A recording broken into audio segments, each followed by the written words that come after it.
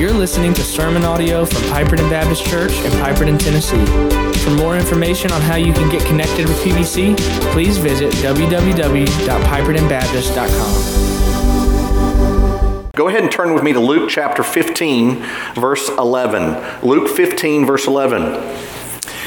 When Mark Twain, one of the American history's greatest storytellers, was asked, "Who do you think is the world's greatest storyteller?" He said, "Jesus Christ," and I don't think he was joking. And so they asked, "Well, what story of Jesus's do you think is his greatest story?" And he said, the story of the prodigal son. The same reason 625 million people listen to Fleetwood Mac's "Go Your Own Way" is the same reason we all still connect so readily with this parable of the prodigal son.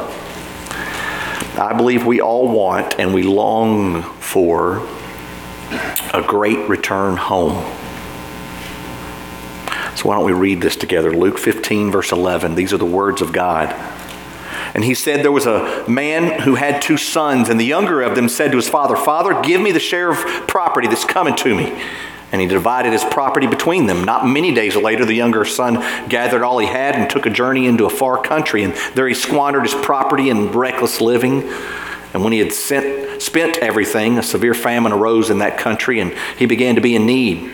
So he went and hired himself out to one of the citizens of that country, who sent him into the fields to feed pigs. And he was longing to be fed with the pods and that the pigs ate. And no one gave him anything. But when he came to himself, he said, 'How many of my father's hired hands have more than enough bread? But I perish here with hunger. I will arise and go to my father, and I will say to him, Father, I have sinned against heaven and before you. I'm no longer worthy to be called your son. Treat me as one of your hired servants.' And he arose and came to his father. But while he was still a long way off, his father saw him and felt compassion, and ran and embraced him and kissed him. And the son said to him, Father, I've sinned against heaven and before you. I'm no longer worthy to be called your son.' But the father said to his servants, Bring quickly the best robe, put it on him. Put a ring on his hand and shoes on his feet, and bring the fattened calf and kill it, and let us eat and celebrate. For this my son was dead and is alive again. He was lost and is found." And they began to celebrate. Now his older son was in the field, and as he came and drew near to the house, he heard music and dancing, and he called one of his servants and asked what these things meant. And he said to him, Well, your brother's come. Your father's killed the fattened calf because he's received him back safe and sound. But he was angry, and he refused to go in. His father came out and entreated him. But he answered his father, Look, these many years I have served you, and I never disobeyed your commands. Yet you never gave me a young goat that I might celebrate with my friends. But when this son of yours came, who has devoured your property with prostitutes, you killed the fattened calf for him. And he said to him, Son, you're always with me, and all that is mine is yours. It was fitting to celebrate and be glad, for this your brother was dead and is alive. He was lost and is found. I want to ask Nalini Wilburn to come and pray for our message today. And I asked her to pray in her native tongue, which is Thai. She's from Thailand. So ร่วมใจอธิษฐานนะคะพระเจ้าค่ะขอบคุณมากนะคะสำหรับความรักและความเมตตาของพระองค์แล้วก็ขอให้ทุกๆคนในโลกใบนี้มีความสุขมากๆนะคะพระเจ้าขอบคุณมากค่ะ Amen. Amen. I didn't know when you were done, Nalini. I don't know if she said anything good about me or not, but I'm going to trust the Lord with it. I like to emphasize that the nations aren't just overseas, they're among us. And so we want to be reaching them. I'm so thankful to her. Well, unlike the woman at the well or Zacchaeus or Paul, this wasn't an actual true story. This was a parable. And many of you know that a parable is an earthly story with a heavenly meaning. And this is one of the most popular parables in all the Bible. It's longer than Jesus' other parables, and MacArthur says it's even more detailed than all the others. It's just interesting that God put so much length and detail into this one parable, and even placed it at the end of 3 connected parables. And I believe it's because he's driving home a point, and we may not get to that main point until next week, because I'm going to take at least 2 weeks to preach this. But Luke's the only gospel to share this trilogy. Hey, listen, You students, long before George Lucas put out a trilogy, Physician Lucas put out a trilogy. Amen.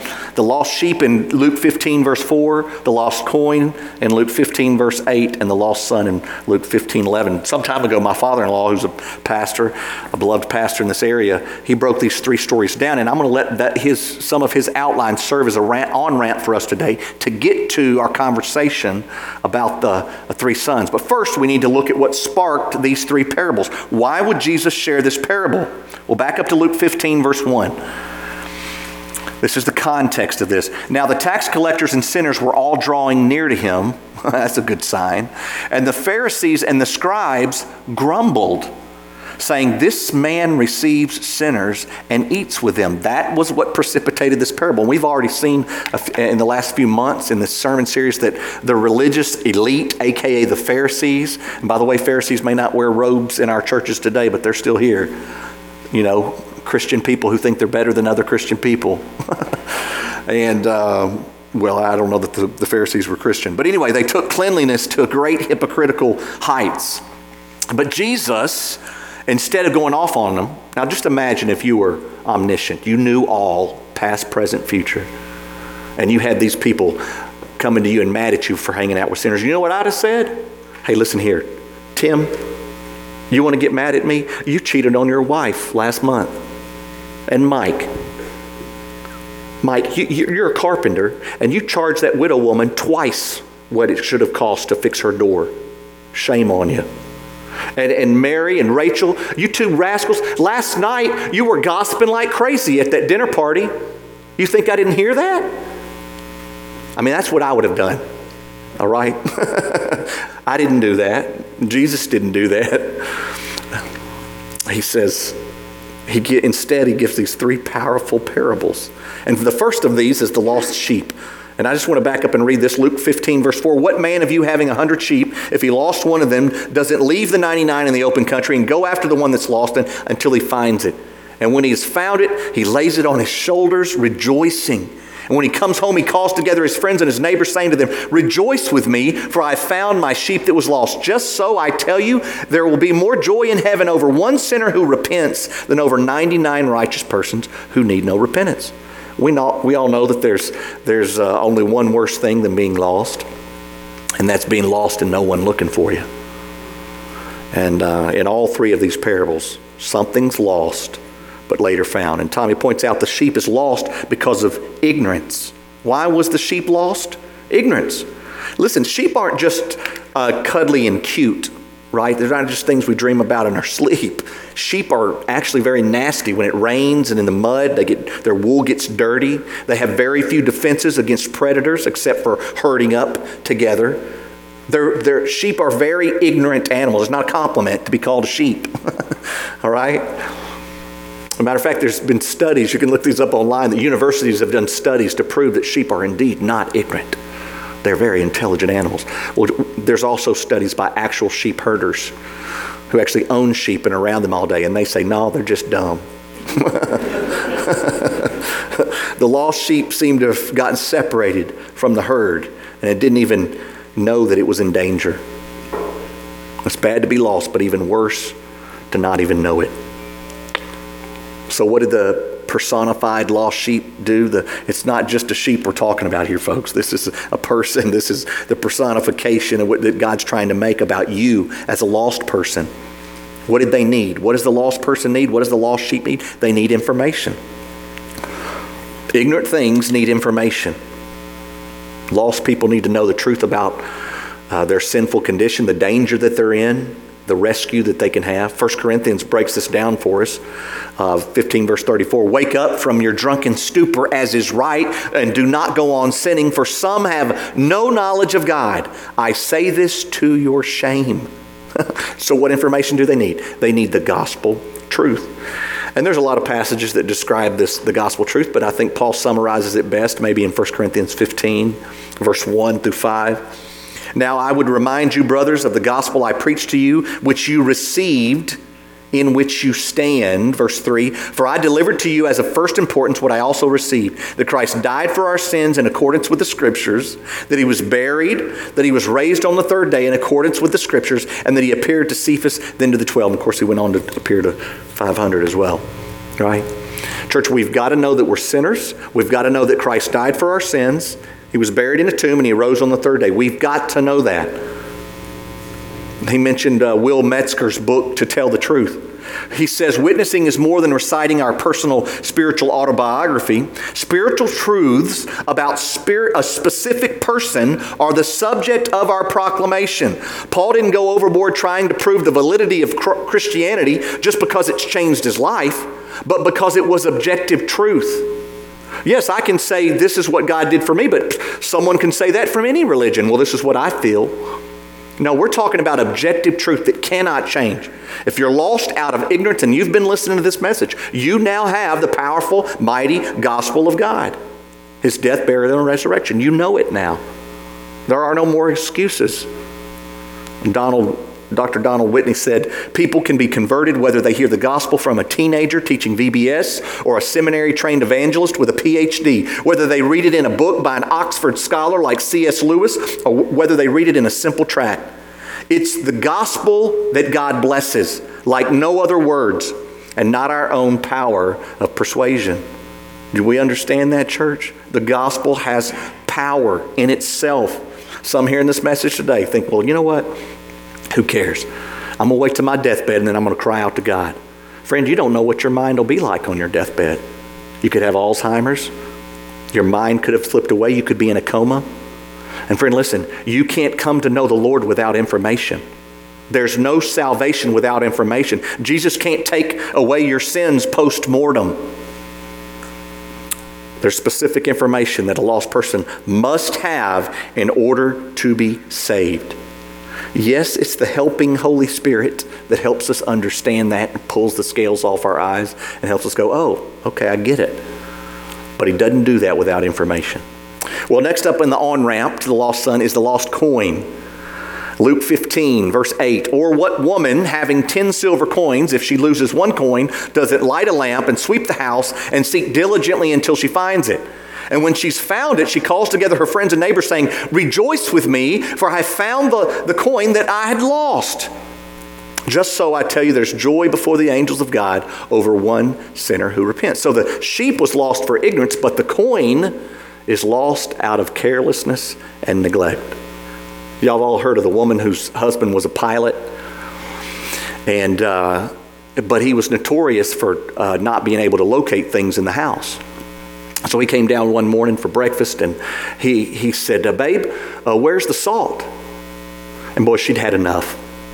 She snapped back at him. She said, how in the world can you find a runway in Detroit at night in a snowstorm, but you can't find salt in your own dadgum kitchen? He calmly replied, well, babe, they don't move Detroit.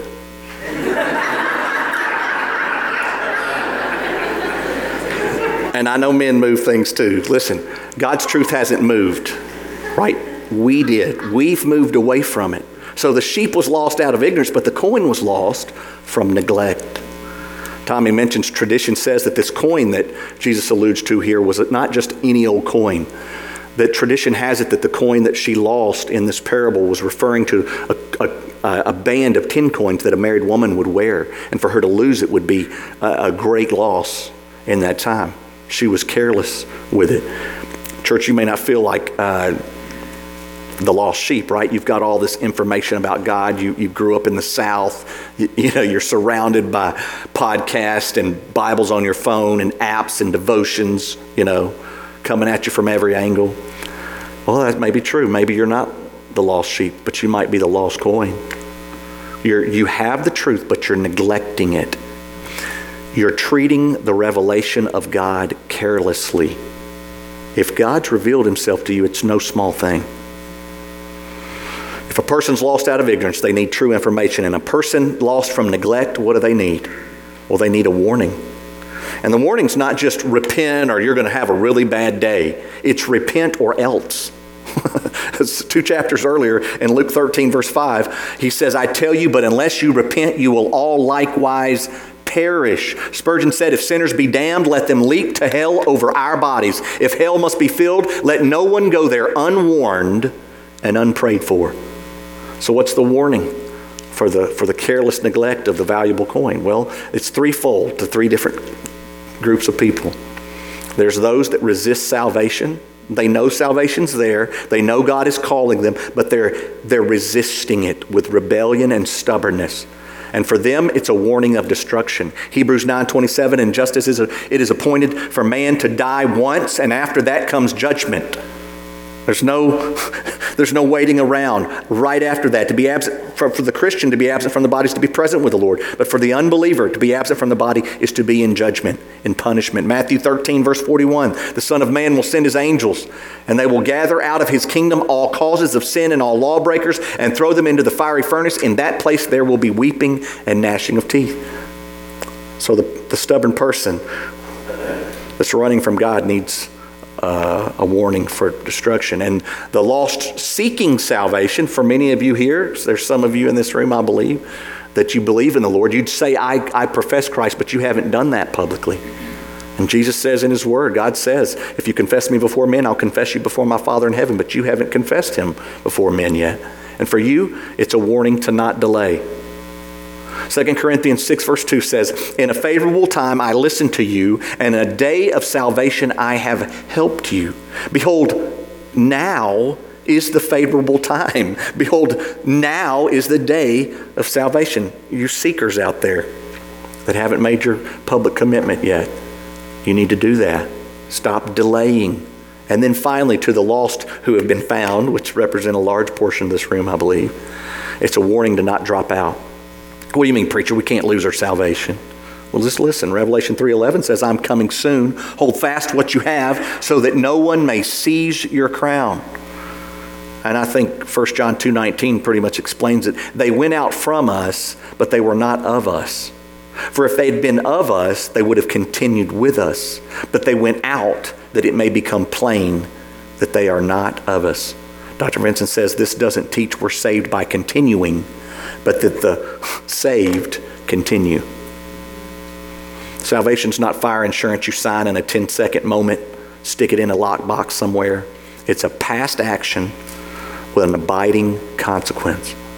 Friend, listen, if your desire for his church and for his holy word and for prayer and for reaching the lost is nil in your life, if it's unexistent, if it's less than it has been, then you need to get on your faces before God and treat it seriously and cry out to him this prayer, the same prayer that David cried out to God for in Psalm 51 verse 10. Create in me a clean heart, O God, and renew a right spirit within me. Cast me not away from your presence.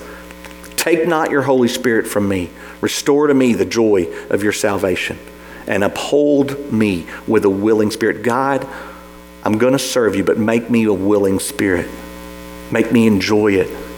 That's the lost sheep. That's the lost coin. And they're all headed toward this third parable, which is the lost son. And this is actually a trilogy of three sons, as the sermon title suggests, right? There's a trilogy of parables, but in the last parable, there's a trilogy of three sons. And the first of these is the younger prodigal son himself. And this story is pretty straightforward, right? So what were the circumstances of the younger son? What were his circumstances? Well, he kicks it off with verse 12 with greed. Father, give me the share of property that's coming to me. The ESV explains he was probably a teenager. He was still unmarried. His share would probably have been half of what his older brother got, because the older brother got most of it, right?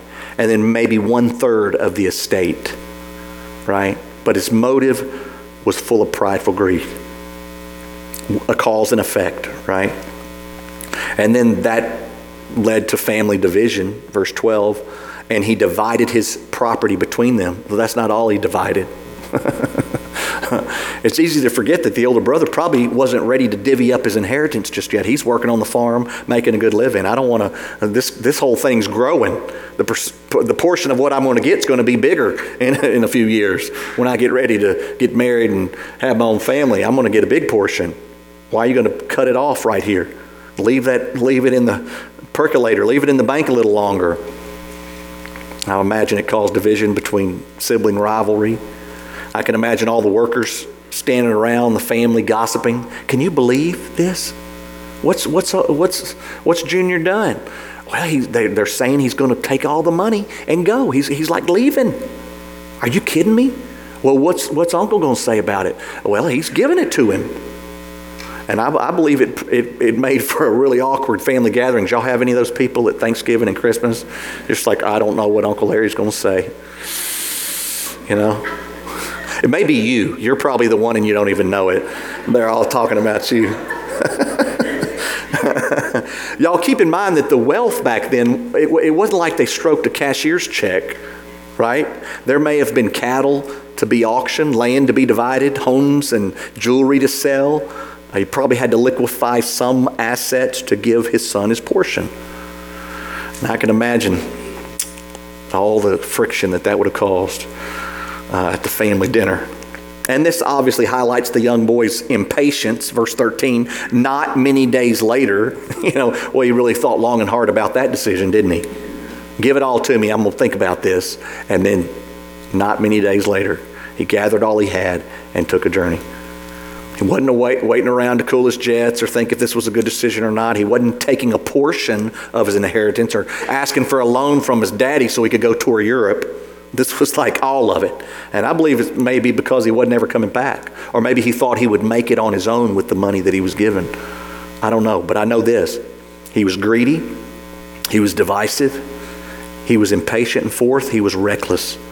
Verse 13, and there he squandered his property in reckless living. No care for others. No care for the mother or father who loved him. No time to sit and consider his ways. He was wild and out of control. And listen, church, just like last week, there's people in this room, you think, I'm not a reckless person. I'm a very calm, methodical man, methodical woman. Friend, listen. If you get that holy word that's in your hand or on your phone right now and you hold that against your life, the steps you go through to make big decisions, how much God's in those decisions, your parenting techniques, your ethics, if you weigh them against the law of God, you may find that you're a lot more reckless than you know. His protecting, correcting, holy, life-filled word shines. It's like beating the couch cushion when the sun shines through. All that dust shows.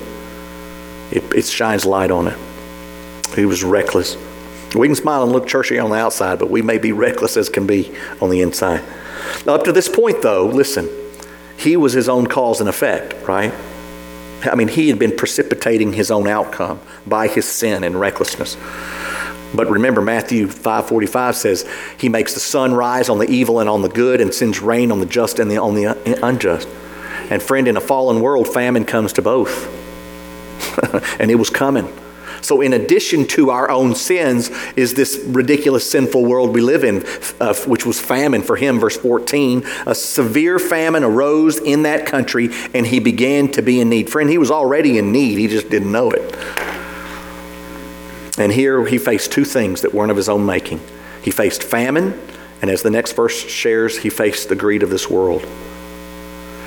Luke 15:15. So he went and hired himself out to one of the citizens of that country who sent him into his field to feed pigs. And he was longing to be fed with the pods that the pigs ate.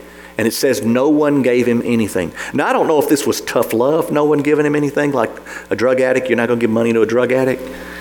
I don't know what it was. But he felt it. He felt the greed of the world closing in. And by the way, pigs were unclean to Jews. They weren't even supposed to touch them, much less bend down to feed them. That's humiliating. And here he wanted to eat their food. MacArthur notes that carob pods used to feed the pigs were virtually undigestible for humans. In other words, the only reason he didn't eat the pig food is because he couldn't. His body wouldn't digest it. Cause and effect, cause and effect. We can be full of excuses of sin and running from God, but most of the time we make our own cause, don't we? Remember, the sheep was lost for ignorance, needed information. The coin was lost from neglect and needed a warning. But what about the younger son? What was the cause of his lostness? His own personal choice. He left the loving protection of his father, went out on his own. Praise God, only God can use a depressing famine and greedy bosses to bring a son to his senses. Church, I don't want you to miss this part. Listen, the sheep needed information, right? The coin's owner needed a warning. But what does the lost son need? Well, in the first parable, the shepherd goes to find his lost sheep, right? And the main emphasis there is on the shepherd's endurance. He in Luke 15:4 says, until he finds it. In the second parable, the woman searches for the coin. And I think a main emphasis there is on the thoroughness. It says in Luke 15:8, she lights a lamp, she sweeps the house, she searches diligently. So the thoroughness of the search. But the third parable, what is it that the lost son needs? It says the father waited. Patiently waiting for the boy to come to his senses. That's the question.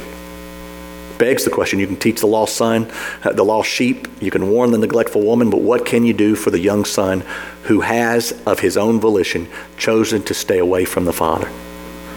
You pray and you wait. Church, our greatest weapon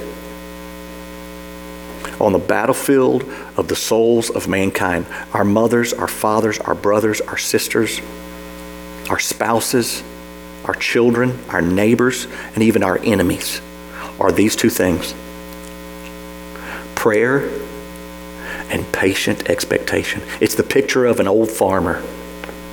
He's planted his crops, he's cultivated the field, he's pulled up the weeds, he's done everything in his power he can do, and now he sits and stares at the heavens and prays and waits for rain. Things we can do, things we can't do. You can yell at a seed all you want, but you ain't going to make it grow. You can set the conditions for growth, but you won't make it grow. That's the Father's hand. We have to submit to that as parents, as spouses. Well, the parable tips us off to 3 specific prayers. We can do something. Well, how do we pray for the lost soul?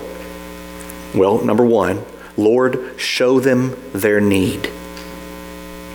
The son saw 3 of his own needs. Verse 17, I perish with hunger. Verse 18, I've sinned. And verse 19, I'm unworthy. He was hungry. He was a sinful, unworthy man, which is basically an essential list for all true believers. Number 2, Lord, bring them to a decision. Don't just bring them to know their need. Bring them to make a decision on that need. Right? The son decided that he knew what he was going to do. Verse 18, I will arise and go to my father, and I will say to him, arise, go, say.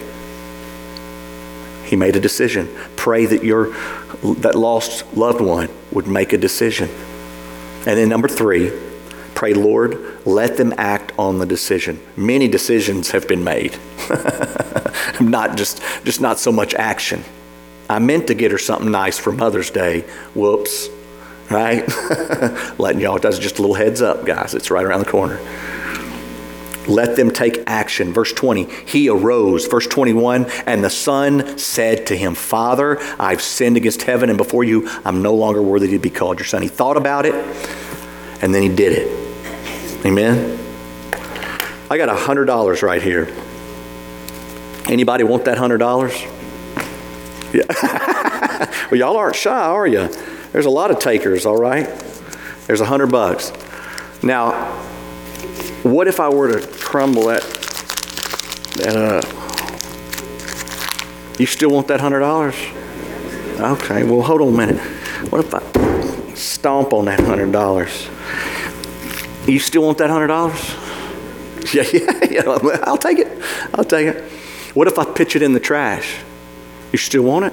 You gonna dig it out of the trash? Yeah, it's $100. What if I spit on it? Some of y'all rich enough, you're like, nah, I don't want it now. There's a little COVID going around and stuff. It's kind of sick season, you know. Hey, listen, here's the deal. Other than tearing this up, right? This money, no matter how filthy and dirty it gets, it hadn't lost one bit of its worth, has it? You need to understand that about mankind. Mankind's worth doesn't come from what he does. Do you understand that? Your value isn't because you're good or bad. You're bad. All right, I'll just tell you right now. You're filthy. Some of you both, inside and out. Most of us just on the inside. We're just good old Christians who know how to conceal it better. I watch movies all the time where people sin. I'm like, man, I could have sinned a lot better than that. You know? I wouldn't have got caught. Yeah, you would have in the end. Friend, listen. You're worth what someone's willing to pay for you. You understand that? Your value comes from God. God's creation has value. A father's child doesn't decrease in value because of sin, because his value is not in his righteousness alone. Good deeds pale in comparison to the holiness of God. So where does this value come from if we're so wicked? Let me just read it to you. Genesis 1:27. I'll close with these passages. God created man in his own image. In the image of God, he created him, male and female. He created them. We've been going over this on Wednesday nights. Genesis 9:6, whoever sheds the blood of man, by man shall his blood be shed, for God made man in his own image. Your image is holy because it's modeled and a reflection of God, your creator. Psalm 127 verse 3, behold, children are a heritage from the Lord, the fruit of the womb a reward. You're a reward. Everyone in here is this. You're a child. You're somebody's child. Psalm 139 verse 13, for you formed my inward parts. You knitted me together in my mother's womb. I praise you, for I am fearfully and wonderfully made. Wonderful are your works. My soul knows it very well. You're wonderful. Your spouse or parents may not think so sometimes, but the God's word says otherwise. Jeremiah 1 verse 5, before I formed you in the womb, I knew you. You're known by God. 1 Corinthians 3:16, do you not know that you are God's temple and that God's Spirit dwells in you? Those who've called on the name of the Lord. If anyone destroys God's temple, God will destroy him. For God's temple is holy, and you are that temple. I don't know how it gets any clearer than that. I'll end with Matthew 6:26. Look at the birds of the air. They neither sow nor reap nor gather into barns, and yet your heavenly Father feeds them. Are you not of more value than they? No matter how much filth is on this $100, everybody in here wants it. Well, I'm keeping it because it's mine. Look, doggone it, I thought this was going to be a giveaway. Man, I was going to go down to Slim Chickens and have me a free lunch. Hey, listen, crumpled, stomped on, disregarded, spit on. Maybe it's lost in a coat pocket that your wife sent off to Goodwill. It doesn't matter where that $100 goes, its value is in it. And that's the same with mankind. You're valuable even before you trust in Christ, because you're God's creation. That's why God doesn't want you to go to hell. You're special, don't forget it. If you're away from Him, would you please come home? Come home. Would you stand?